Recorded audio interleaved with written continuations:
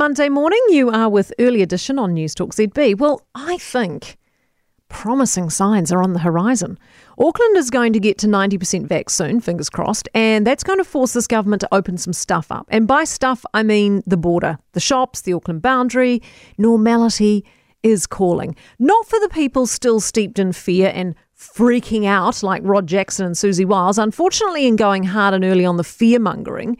And in pursuing this strategy for so long, there's still a large chunk of New Zealanders trapped inside the fear and unable to get out. These are the same people craving another level 4 lockdown. The epidemiologists, given so much airtime and limelight throughout this pandemic, risk becoming increasingly obsolete and irrelevant. They're not on message anymore. The government now distancing itself and making calls that the academics disapprove of. A classic example of this is the new traffic light system the government wants to implement to replace the levels system. Most of their experts poo-pooed this idea as not fit for purpose.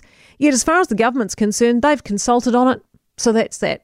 Arrogance means you just have to go through the motions. You don't actually have to listen or act on anything. You just give them a platform to speak, nod politely, and move on. This modus operandi is this government's forte. In fact, these experts should feel grateful they got any consultation at all. So what will happen today then? Well, certainly not level 4, as the panickers would like. In fact, I think more freedoms are coming. They know tolerance for lockdowns is through the floor. They know they're taking a hit politically on the MIQ shambles. They'll only tolerate so much political damage. So despite cloaking it all under the veil of a health response, what we'll see in the coming weeks will all be political. Opening the border for Kiwis to come home for Christmas will be a ballsy but welcome move. Opening CBDs and retail, getting people back to the dentist and the hairdresser and the physio, allowing Aucklanders to escape Tamaki COVID. This all needs to start rolling out over the next few weeks, surely. The pace, though, at which they move here is key. Quick enough to get the ball rolling in time for Christmas, but slow enough not to infuriate the chicken littles running around saying the sky will fall in.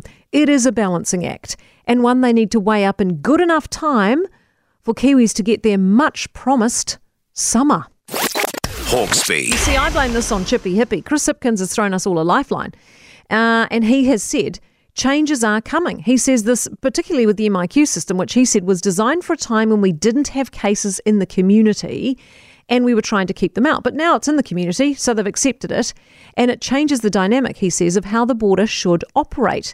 This is what he said at the weekend. I think you'll see some changes in the coming weeks. There is a cabinet process to go through where we make those decisions. I don't want to get ahead of those, but we are absolutely looking at our border settings now in the light of the fact we've got more cases in the community. That's the key. Watch this space. That's the key. We're going to start loosening things up. I'm manifesting it. I'm holding out hope.